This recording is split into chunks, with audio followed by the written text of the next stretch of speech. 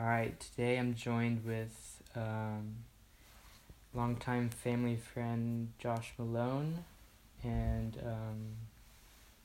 what would you qualify yourself as, I guess, right now in this stage of life? I'm an inventor. You're an inventor? Yeah. Okay. So I guess your most successful invention has been buncho balloons? I think so, yep. By a long shot. What are the, so I know it's like the number one selling toy in America? It's the number one selling outdoor toy. Outdoor toy. Yeah. In America, the world, or... Well, we have the data for the United States, but it's Okay. very popular in other parts of the world as well. And that has been the number one outdoor toy for... Since 2015, I think, was the first year we were in the mass market. Okay. Yeah. What other inventions have you done throughout your career? I've had, several inventions independently, but then I started at Texas Instruments as a process engineer, and so I have some inventions in the high-tech space. What does that mean? Well, I come up with, when I solve a problem, and in that case it would be solving a problem associated with my job of making microchips. So when you solve a problem in a way that no one's ever thought of before, and it's not obvious, then that's a patentable invention. So usually we associate inventions with patents, and that's kind of how I track it. Okay, and there's 4 requirements for a patent, right? Is it 3 or 4? Well, there's really at a basic level, there's really only 2 requirements. It has to be new, and it has to be not obvious. There's some other filing requirements that you have to go through. But did you have something else in mind for the others? Oh, the reason why I said 4 was I was reading something by Adam Mossoff, and he outlined 4 requirements that he said, but I forget what they were. New and not obvious were a couple. Yeah, and some people add to that it has to be properly defined, properly described. So it has to be useful. Okay. Useful is, some people consider useful, useful is a requirement because, for instance, if you come up with a new and non-obvious book or piece of art, it does not qualify for a patent. So patents are for discoveries that have utility. So You're right. And when you say not obvious, it's like going from a bike to like a tricycle. Maybe. It depends. The first time that happened, that might not have been obvious. In fact, going from a 3-wheel bike to a 2-wheel bike is probably not obvious because you would think it would fall over, right? True. So that's an example of something that wouldn't be obvious. And someone tried it and they figured out the gyroscopic effect, and so that would be the first bike I think was not obvious. So you were talking about microchips at TI. What did they do? What did the microchips do? Well, mostly they switch circuits and process electronic signals, but I worked in the department that made the digital micromirror device. So what is that? It's an array of mirrors, teeny mirrors that are 10 microns wide or less, and each one of them is individually addressable. So you create an image by tipping the mirrors one way to turn the light off, and tipping them the other way to turn the light on. You put them all together, it creates an image. You flip it really fast, it makes a video. And so we have an optical system that bounces light off of the array of mirrors and then it projects it out through a lens onto a display. So it's used in projectors. Oh. So my area of expertise was in created an environment for the mirrors to live in, so that they could basically, you have to lubricate the mirrors and you have to keep them clean and dry so that they don't get stuck. How many mirrors were there? Well, would it be where would they be? Would it be in a microchip or? Yeah, the mirror's on a tiny chip, so at 10 microns. Okay, how many chips were there then? One chip would be an entire display, so it might be about less than an inch in width, and that would form an image like an HD image, which is, I think it's 720 rows of pixels, or 1080 rows of pixels. Right, I've seen that. Okay. So one chip would do that. One chip would have, for HD, it would have 1,080 rows of mirrors. Yeah, and 1,900 columns. So about 2 million mirrors to form the image. And you worked with this in what aspect? Just. I was in the process side, so we would take a silicon wafer that was made using semiconductor processes, and the last step in that. In fact, we would take it. It would be encased in a resin, so the mirrors are all encased. They're protected, and we would get it, and we would run it through a plasma machine to dissolve the encasement and free up the mirrors. Okay, so and then you would get the mirrors by itself. No, the mirrors are stuck to the wafer. So each What chip. is a wafer? Okay. So each chip is about an inch, or half an inch wide, somewhere in between there. And on a wafer, there would be maybe 100 of these on a 12-inch silicon wafer. And so we would get the silicon wafer and strip this encasement using a plasma. Plasma eats away and dissolves. Basically, it's a dry.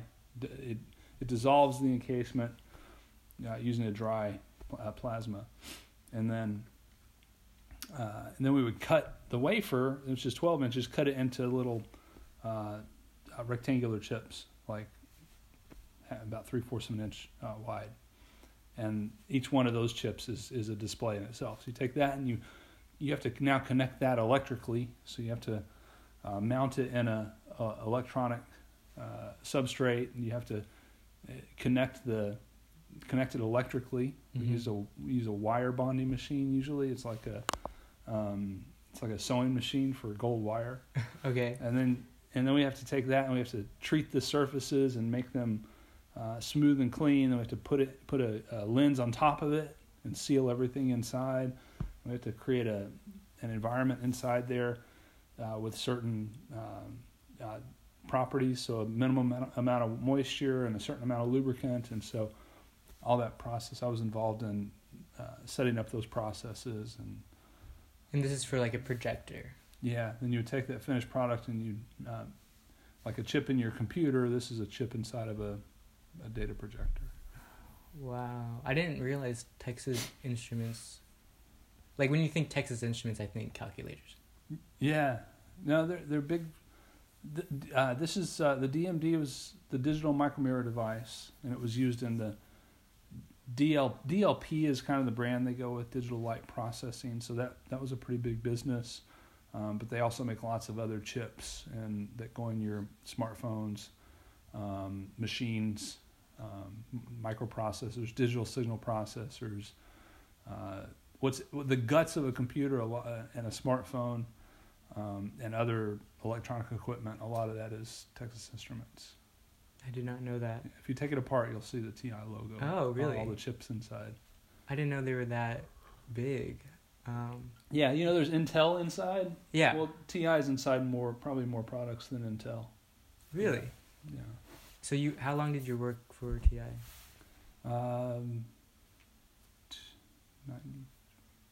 About 13 years. Okay, 13 years. Yeah.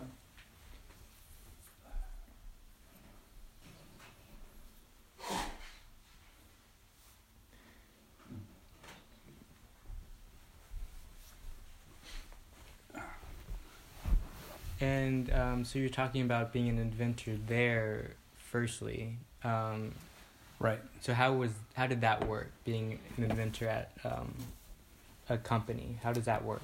Yeah, so Because I think that would be kind of confusing for someone Right. So the inventor is the person who thinks of the new thing. So companies can't invent. Only individuals can invent. But when you work for a company, usually they own the rights to the invention. So Right. you're the inventor, but the company, you agree to give the rights to the company. Right. And so I think I think TI they have a bonus program. I don't remember if it was in effect at that time, but a lot of companies will give you a bonus, but they own the rights to your inventions, which can be very valuable sometimes. Okay. So what inventions did you come up with at TI? Do you remember? Yeah, they're just I came up with a way of treating the environment inside the where the mirrors live. Okay. And came up with a way for making it more reliable and robust. At one point, I came up with a new design for a hinge for the mirror. I described the mirrors have to tilt one way or the other to reflect the light. Well, I came up with a new design for the hinge for the mirror. It was actually a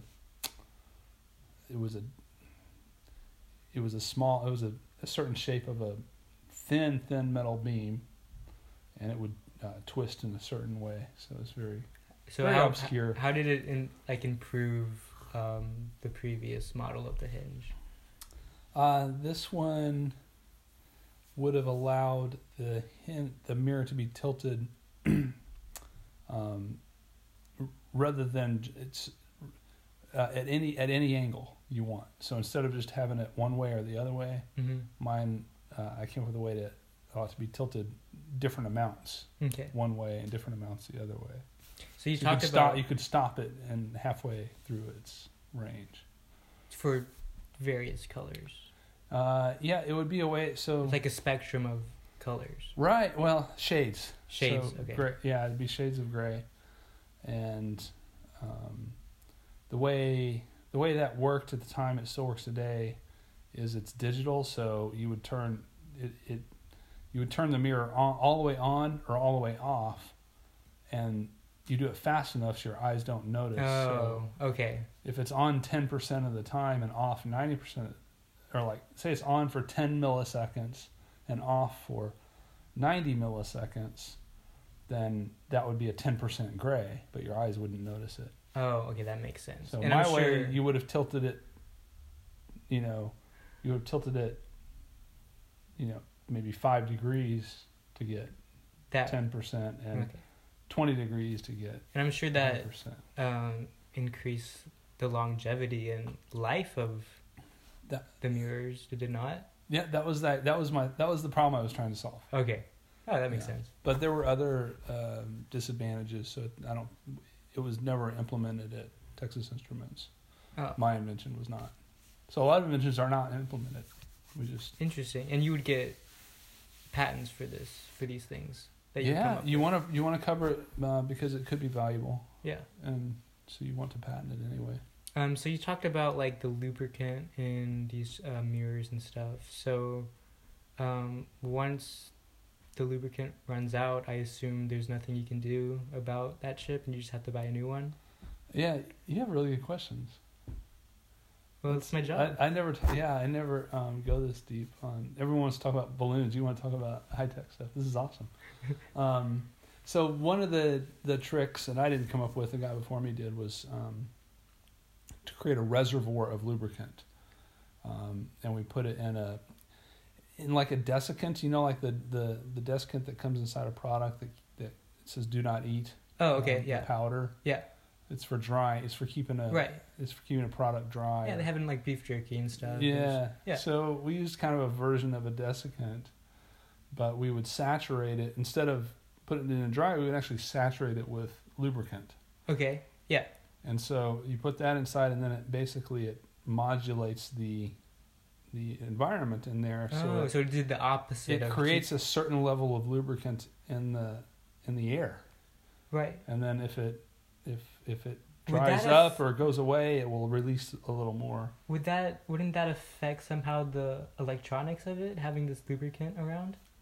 Well, it's like Teflon, like Oh, is it like a graphite kind of thing? kind of graphite or like the spray lubricant that's dry. That's like a Teflon lubricant. Oh, okay. It's more like that. Got it. But it's actually not even a liquid or a powder. It's actually in the vapor phase. So it's like water vapor, like in the like room. A gas. In the room, like it's probably 30% water in the room. Mm-hmm. The humidity is 30%. Yeah. So you can have other chemicals in the air, and we would put lubricant in the air along with the water. We'd pull out a lot of the water, put in a lot of lubricant. Interesting. In the vapor phase. Yeah. So when a projector goes out, is it more often the chip or the bulb? The bulb. Good question. It's the bulb. Yeah, a lot of them. I don't know what they use today. It's a long time ago, but a lot of them used, filament arc-based light bulbs. I think more of them are LED based now. So that's the good. bulbs because the bulbs longer. are like expensive. They're almost as much as like just buying a new one. Yeah, usually it's the bulb. Other part, the mirrors. We got the mirrors to where they could do over 1 trillion cycles. Wow, that's a lot. Well, that's okay. So turn off your projectors, teachers. Don't, and like it has this weird effect when like I don't know if have you messed around a lot with projectors? Yeah. Okay, so we tested them. So one of the problems is that spots would start appearing on the screen. Burn in. Yeah. What does that mean? Well, it depends on a bunch of white dots. Depends on the technology. You can get like some of the projectors use liquid crystal and some of them use DLP, and so it depends on but basically overuse of that pixel can cause a burn-in image. So it's not the bulb. No, if it's a single pixel, it's because it's the pixel, and it would start out with a couple of white dots, and then it would increase over time, and it would like spread like a disease. Oh, interesting. Have you? No? I mean, I've seen a lot of things, but we would deliberately create a lot of defects in the laboratory. I haven't seen that one in real life, though. So that was the biggest. So I worked at my school over the summers with like IT. Yeah. And that would be the biggest problem we would see is just lots of spots. Wow. So it's a worn out projection. The projection. That does sound like the chip. No, I don't know. Because the bulb, because it would still project. Right. So like, it wouldn't be the bulb. Mm-hmm. So that was the biggest problem. So that's interesting. Yeah. Yeah. Someone would have to return it and have it diagnosed. I don't know. Yeah, that's too much trouble. Yeah. Okay, so you messed with projectors. What else did you do at TI? That's about it. Is about it? Yeah, I worked on different a lot of projects on attaching the lens to the substrate. So it's kind of like it's like a clamshell. So you take the silicon chip, you mount it to a substrate, which is like I guess if you see those little chips that look like a little bug with legs. Yeah. Okay, so that would be the substrate. Okay. But then ours, instead of having a black coating over the top, would have a lens. Okay. And so the way you attach those things together, there was a lot of we had to have certain level of strength, had to limit the outgassing of the adhesive. So a lot of adhesives outgas. You can smell it when it's curing. So if it outgasses, it'll damage the mirrors. So we did a lot of work on. In fact, the technology they used for a long time was they actually welded the seal together, and we wanted to get away from that. It was not very efficient. Yeah. So we were looking at developing adhesives. So interesting. Yeah. So that was probably your first your first experience with like inventing on your own, would you say? Yeah, I think that's right. Because I think up until then, Was it satisfying when you would solve a problem? yeah, Yeah. yeah. Have you always viewed yourself as quote unquote an inventor? No, I even, I mean, most. I mean, there's other. Like I've always been a problem solver, but usually there's a tool you can go to the store and buy a solution for your problem. Okay, yeah. Or you that can makes look it sense. up on YouTube. Right. So that's actually I highly recommend it. Don't invent. What's the motto? I can't think of it, but anyway. What's the gist of it? Don't reinvent the wheel. Okay, yeah, okay. If you need a wheel, go get a wheel. If you need a hammer, go get a hammer. If there's not a tool, so that came later, and even at. Well, I think a lot of inventions, at least, try to improve something. Mm-hmm. So that's kind of like reinventing the wheel. Yeah. I mean, I guess if. I mean, that's what you did with the mirrors. Mm-hmm. If it doesn't work well enough, or if it's too slow, or if it costs too much, usually those are motivations for an invention or an improvement. Yeah. Improvements, inventions can be improvements, absolutely. Okay, Yeah. so first experience with inventing mirrors, microchips, projectors. Next on the Mhm. list? I don't remember. I'd have to look up. There were some other things, but nothing hugely significant at Texas Instruments. And then after that, I went independent. Okay, so you quit your job at TI Mm-hmm. and you went all on your own. Yeah, I had. What was that like? Were you scared? Financially? No, just very, very, very excited and free and hopeful and.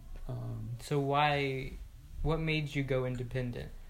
I had ideas. I was limited at a big company at which ideas I could pursue. We had a very small budget. You had to get approval, and I had ideas I wanted to pursue in other industries as well. And so, in this case, I wanted to solve a problem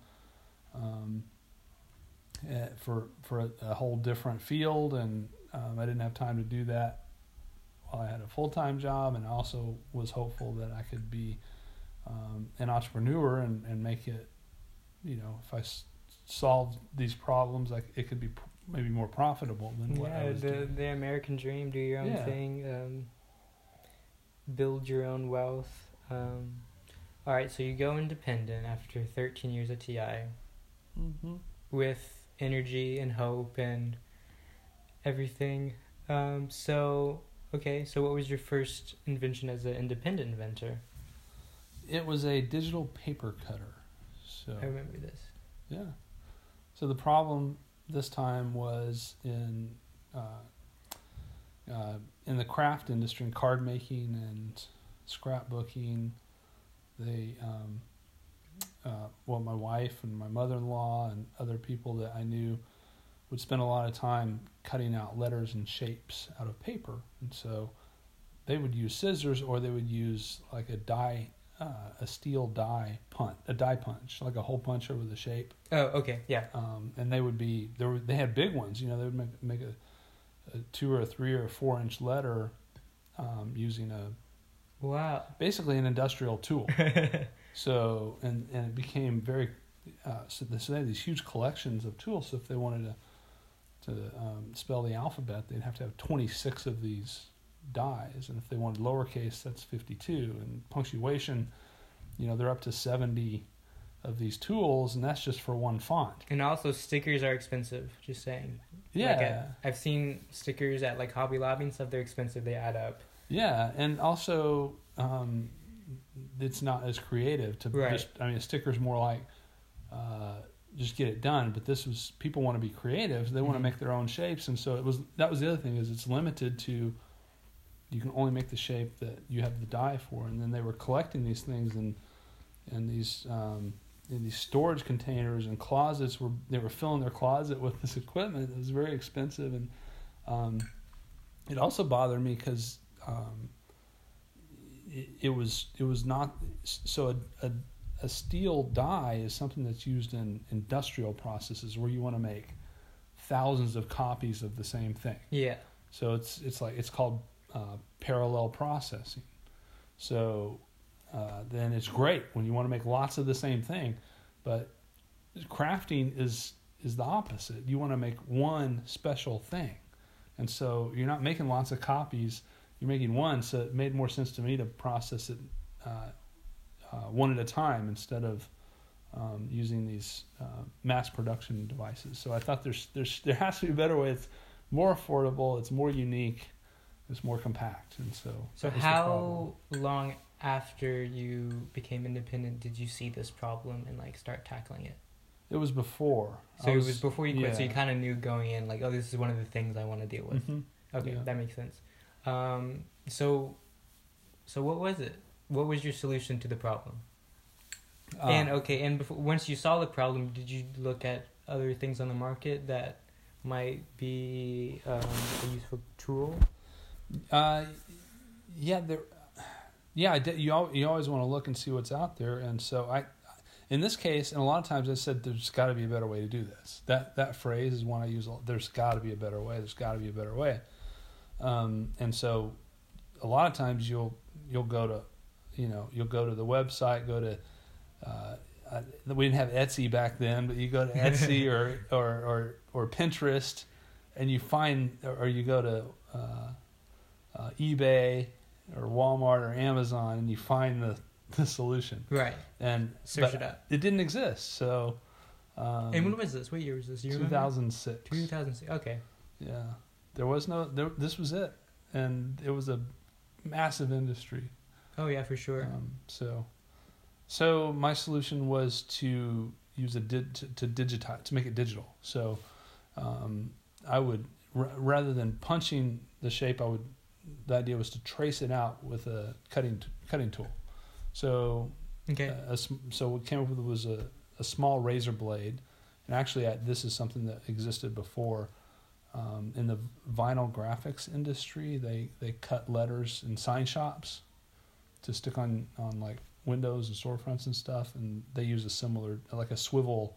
It's a little razor blade on a swivel, and okay, yeah. And so just you draw the shape, but instead of drawing it with a pencil, you draw it with a teeny razor blade, and you cut it out. So I took that swivel blade and I put it in a motorized machine, and then created instruction sets and a microprocessor that would relay those instructions to the motors and trace I traced it out, shrunk it down. How big was it? Yeah. A big part of the invention was making it small, portable, battery powered, because I didn't want a giant machine. Right. Like you could go and cut shapes out at the sign shop, but those machines cost thousands of dollars and they're not portable. So anyway, I took that technology and rearranged it, shrunk it down, came up with some improvements. So how big was the machine? It was 6 inches square. Okay. So this machine would cut out shapes and numbers and whatever you wanted. How did you tell it to cut out what you wanted? Did you download stuff onto it, or what? How did that work? There were two. One was to select a pre-designed shape. So we'd have artists design libraries of shapes, thousands of shapes. So it would come with the shapes already on it. On a memory stick, on a memory card. So just like when you choose a font on a Word document, you can choose a font and cut it. So that was. So what was the interface like on it? It was so it had a display. It wasn't touchscreen. That was kind of new technology at the time. That was the year. Was that the year the iPhone came out? 2006, maybe. I think it was later than that. So it was cut. So this was a button. This was a push button interface. iPhone came out in 2007, by the way. Yeah, that's right. So this was before touchscreens were really popular. So it had a display, but then like a D-pad input, up, down, right, left, and you would select. Okay. You would scroll through a screen. Did it have a keyboard on it? A small one, yeah. A small one? Yeah. Okay. Just it had like a navigation keyboard. But it didn't have like letters and numbers. No, you would scroll through to select your letters and numbers and font. So you'd start with and so you start with a memory card. So we would have a theme card. It would have font and shapes. Okay. So you select your card, you put it in, and then you and you could change out the card. Select your letter. And then you select your size. And then font. Yeah. And then and then you hit go and it cuts it out. So you couldn't make your own SD card. Was it like a SD card? Yeah, we had a I don't know if this product made it to I don't know if we ever released it in the market, but we had a software tool you could create your own. Oh, that's cool. Yeah. So we found it was there were a few people that wanted that feature, but to make their own thing. Yeah, but we found it was a better business model, and it worked better for most people just to be able to buy a card. Right. And so you can have It'd be easier. 10 cards, and then if you want to do a special project, you buy another card, and you don't have to spend all that time creating your own artwork. And then there's also concerns about securing it. If we allow people to design their own, they could crack the security and give away or sell, or they could compete with us on selling their own cards. So we wanted to keep it secure also, so you couldn't counterfeit or copy it. That makes sense. So you mentioned piracy. That's the word. So you mentioned it never made it to market. The custom software tool we did not release in the market. The product did. Okay, the custom software. To make your own chips. To make your own. Oh, okay. Yeah. Okay. So you come up with this idea. You start working through it. When did you? I assume you got patents for it. Yeah. So when did you get patents for it? The way we how does the process work? The way we did it back then, and people still advise to do it this way, but I don't agree based on my experience. But we'll get into the that. instruction was file the patent, and then it's protected. So patent pending. You've seen that listed. Yeah. Patent pending. Yeah. What does that mean? The theory there is, it's basically approved. You've locked in it's pending, but you've locked in your rights. Okay. And eventually, the patent would issue, and it would be. But it could be protected. Denied. Right, but you would take a chance on that. You assume that. I mean, you pretty much can know if what you've got. I mean, there's a gray area where maybe they won't allow it, but this was pretty clearly something no one had ever done before. So I knew I would get a patent. I expected to get a patent on it, and so I had it pending. But you don't want to wait. You at this time you didn't want to wait because you couldn't afford to wait. You got to go to market, and so the patent pending is supposed to be enough protection to get started. Okay, so walk me through how you brought it to market. I was an inventor and developer.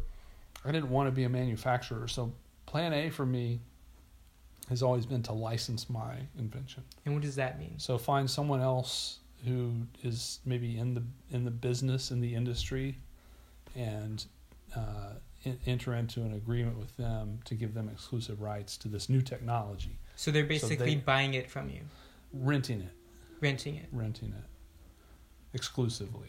They're renting it, so they'd give you, I don't know, like payments every now and then. Yeah, if they like it, then they take my design. It's different than royalties. No, it's royalties. Oh, it is royalties? Yep. Okay. That's how they're usually done. Usually they give you a percentage of their sales. Okay. That makes sense. Yep.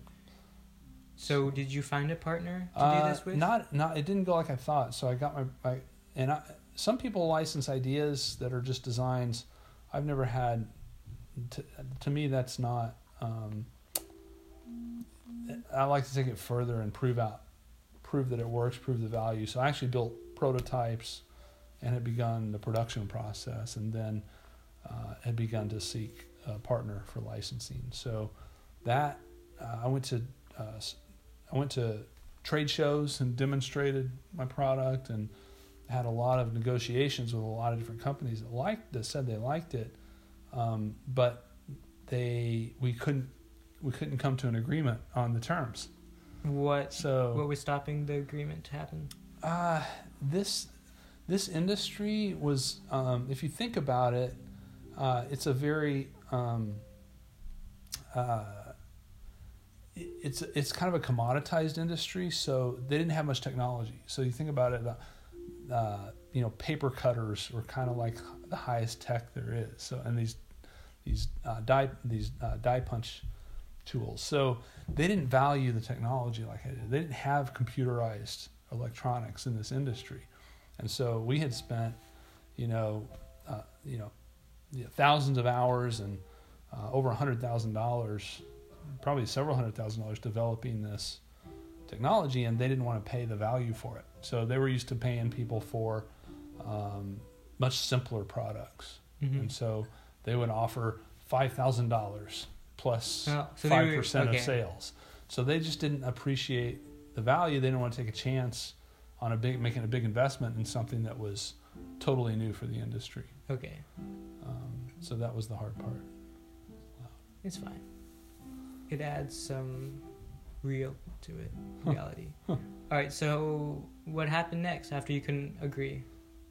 I started trying to take it to market myself. So plan A is to license. Plan B is to build a business and sell it.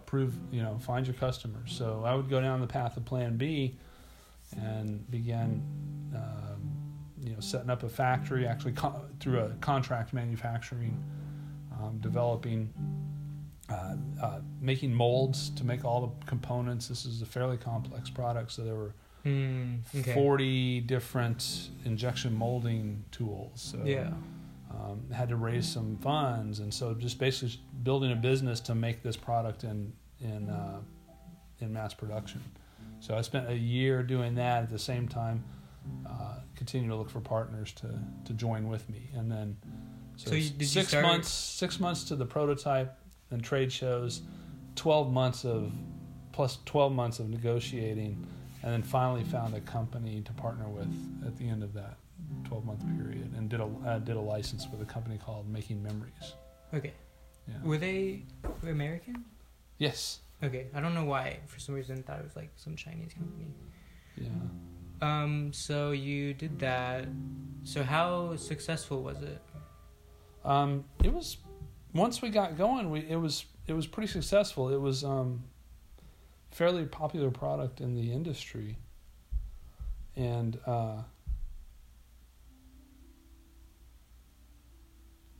so did it go into like retail stores, online, a website, or how did the retail aspect in selling the product work? It was Making Memories had sold product in like Hobby Lobby and Michael's. Okay. And so Joann's and some other mostly craft and hobby stores. Okay. So it was sold in most all those stores. Yeah. What was it called? It was called the Slice. The Slice. Yeah, the Slice portable paper cutter. Yeah. And Slice cordless paper cutter. How much did it retail for? I think it was $149. Was that? And that included your initial memory stick. Memory card. Yeah. So that was kind of your jump start to being an independent inventor. That was my first one was successful. I mean, it wasn't what I expected, but it actually made it to market. So were there knockoffs after that? Did people does companies buy it and then reverse engineer it? No, it was because I feel like I've seen something called the Cricket. Is that? Yeah, that was a competitor. Yep. What is their product? Is it? Yeah, Is it the same thing? They came out, so that was the same. So someone else recognized the same problem at the same time, and they brought their product to market. Right, just like just ahead of us. So, but after but they did it in a different way, yeah, to where it wouldn't infringe on your patents. Yeah, theirs was different, and they were, but they were pretty good competitors. They got to market first, so that's an advantage.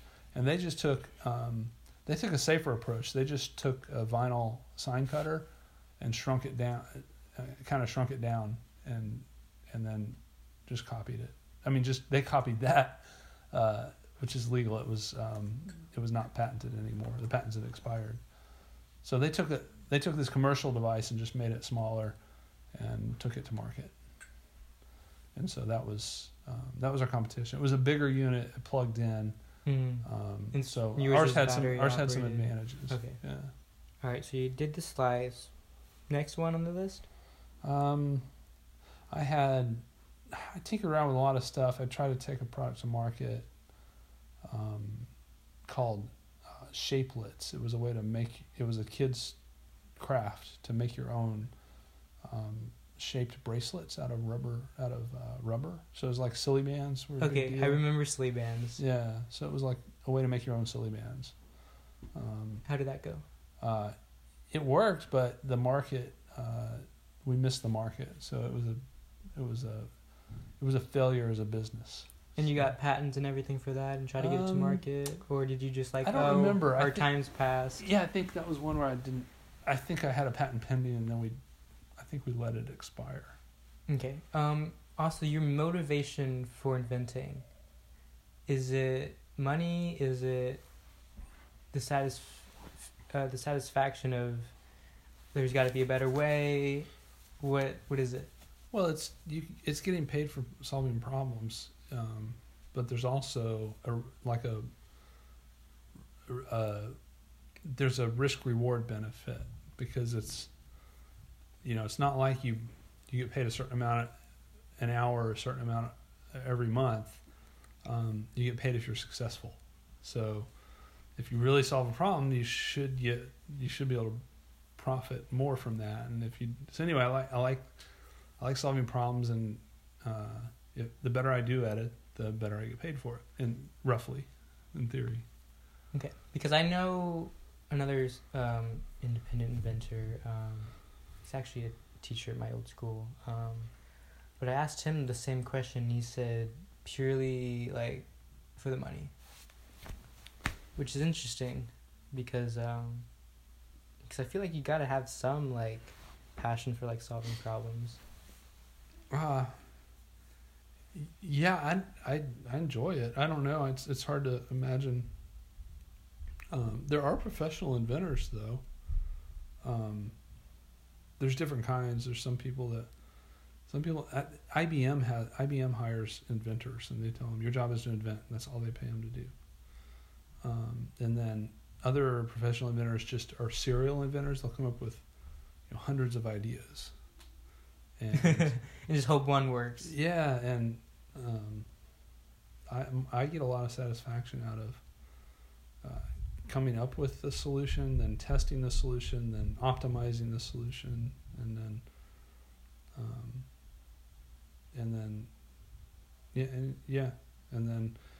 if I don't, a lot of times they fail, right? You just try, and you think, and you try again. And so how long would you work on these projects of yours, for tinkering and stuff? Like, would it all day, like every now and then? Usually it would just kind of simmer for a while. Would it just be like long brainstorms? I just think about it, kind of clear my head and come up with ideas, and then think about them some more, and then eventually get something that's worth trying, and I'll make a prototype. And where would you get these ideas from? How do you come up with your ideas? Mostly like, I don't know, looking at your own family, or just... Mostly on, you mean ideas of what to solve? Right, ideas of inventions. Well, it's two parts. One is identifying a problem. And where would you look for the problem, though? Like, where would you just observe it? I wouldn't look for it. I would just observe it. You just observe it from your everyday life. Mostly, yeah. Yeah, I just think things are... I mean, why does it take... I don't know. if things take too long or they're too tedious. I love efficiency. Like if I have to do a repetitive task, I'm done after 3. I'm going to find a way to automate it. Gosh, so you don't like fishing, do you? No, that's different. That's not. I mean, if I was fish, I would not like fishing in order to eat.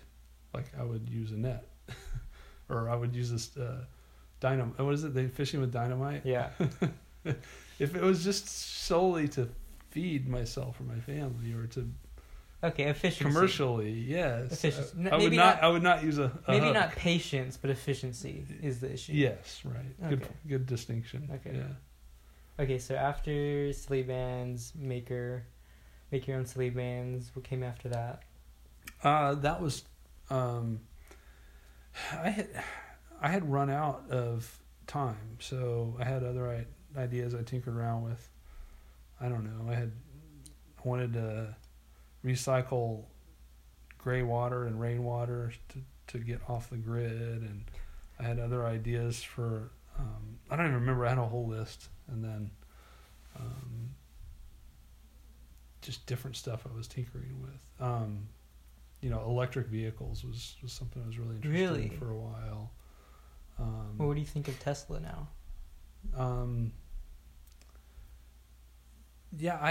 I think there's a lot of problems that still need to be solved. I think Tesla's a brute force approach. They're taking technology and that's not really suitable. So hauling around 1,000 pounds of toxic chemicals as your power source it's is like the lithium battery. Yeah, you know what those it's the same battery that's in a camera. It's a little 2/3 AA size battery, and there's tens of thousands of these batteries soldered together. These little cylinders, they combine a whole bunch of them together, and then they wrap them in plastic, and then they connect them in parallel and series, and it's an ugly technology, and it's so definitely not efficient. It's not efficient, and it's not environmentally friendly. I mean, these are toxic chemicals that are bad for the environment. They're not renewable either. How do you dispose of that stuff? Lithium's not renewable. I don't know. That'd be interesting. So yeah, batteries are great. You can store power, and it's reasonably energy. It's got a reasonable. You can haul it around on your mobile devices and your laptop, and it works really well for that. But it doesn't make it. I guess the weight to energy ratio of petroleum fuels is much better than the weight to energy ratio of electrolytic chemistry. So that's the sort of thing that I would work on if I were inventing again. When I get back to inventing again, I'm going to talk about that later. But yeah, we'll get to that. Tesla's fine. They're developing. They're evolving technology. They're maybe making incremental improvements to that technology. But to me, there needs to be more breakthrough technology to make electric vehicles really, more energy efficient, more environmentally friendly, and more economically efficient. So, they're heavily subsidized. They're not profitable, despite subsidies. Electric motors are great. They're constant torque. They're pretty efficient.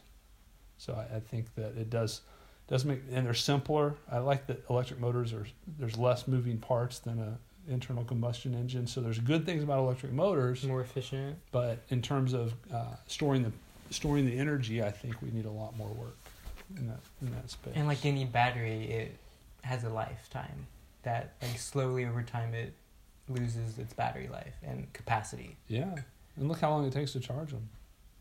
Do you know how long it takes? I don't know. Fast charge is like 30 minutes. That's not bad. How long does it take to fill up your tank with gas? Sure, 2 minutes, maybe. I would not have gone to market, and more power to him, for Elon Musk and all the other automotive companies have gone to market, but I wouldn't do that until I solve the problem. That's my approach. So I want to solve that problem before I take the product to market. Well, maybe taking it to market will invite others to build off of it and improve it. Yeah, no, that's true. There's nothing wrong with that. Yeah. Yeah. Because as I said before, I feel like a big, which is interesting, a big part of inventing is improving, like building off something that's already invented, which is always, okay, so say you improve something. Like if you could find a way to charge a battery in 5 minutes instead of 30 minutes, that would be that could be an invention. Okay. And that would have value. I still want to get rid of the lithium-ion batteries. I still think that's a terrible energy source. Do you have any ideas floating around that maybe you could just throw out there? Just conceptually, I think hydrogen has a lot of potential, whether it's fuel cells or some sort of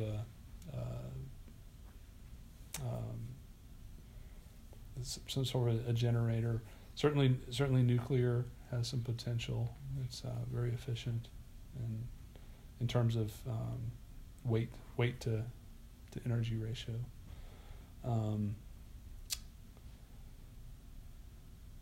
Yeah, I mean combustion. I mean generators are still. I mean we still get most of our energy from lighting things on fire. From burning. From burning. Yeah. From burning. Yeah. There's something about I don't know. I don't know. I would look at the thermodynamics and so how much focus have on what you has the most learned potential. Once you became an inventor and you're looking at all these new problems that you want to solve? How much time is allotted to like studying the actual science behind what you're about to do? Or did you already like have a pretty good idea of these concepts? I rely a lot on my education, so I stay close to the mechanical fields, thermodynamics. But for something like this, it sounds like you would have to go out and learn some new things before you could tackle it.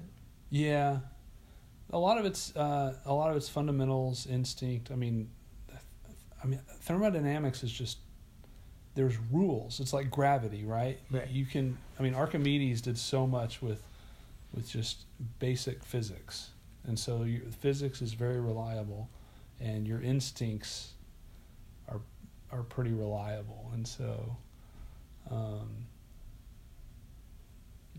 then when something seems like the global system works, like the physics can work, then I can dig in and find out. Then I go and see what's the state of the art in this field, or what's a similar field. What have people done? You go back and look at the stuff that Tesla's done in electricity, and that gives you the benchmark for what's possible. And then a lot of times inventing is finding something, in an analogous field and applying it to the current problem. Maybe someone solved a similar problem already, and use what. Anyway, so yeah, I'll do a deep dive once I kind of have a concept. So after getting back to the question of inventions, after the silly bands maker, what came next? That was when I run out of ideas, and I was going back to the corporate world to get a steady paycheck. So okay, it was my last month of freedom, and I invented the new way to fill and tie water balloons called bunch of balloons. Okay, so you were about to go back to work for like a steady paycheck, back to the corporate world. Mm-hmm. But in that last month of freedom, you came up with a bunch of balloons. Yeah. And I just want to pause right there. Mm-hmm.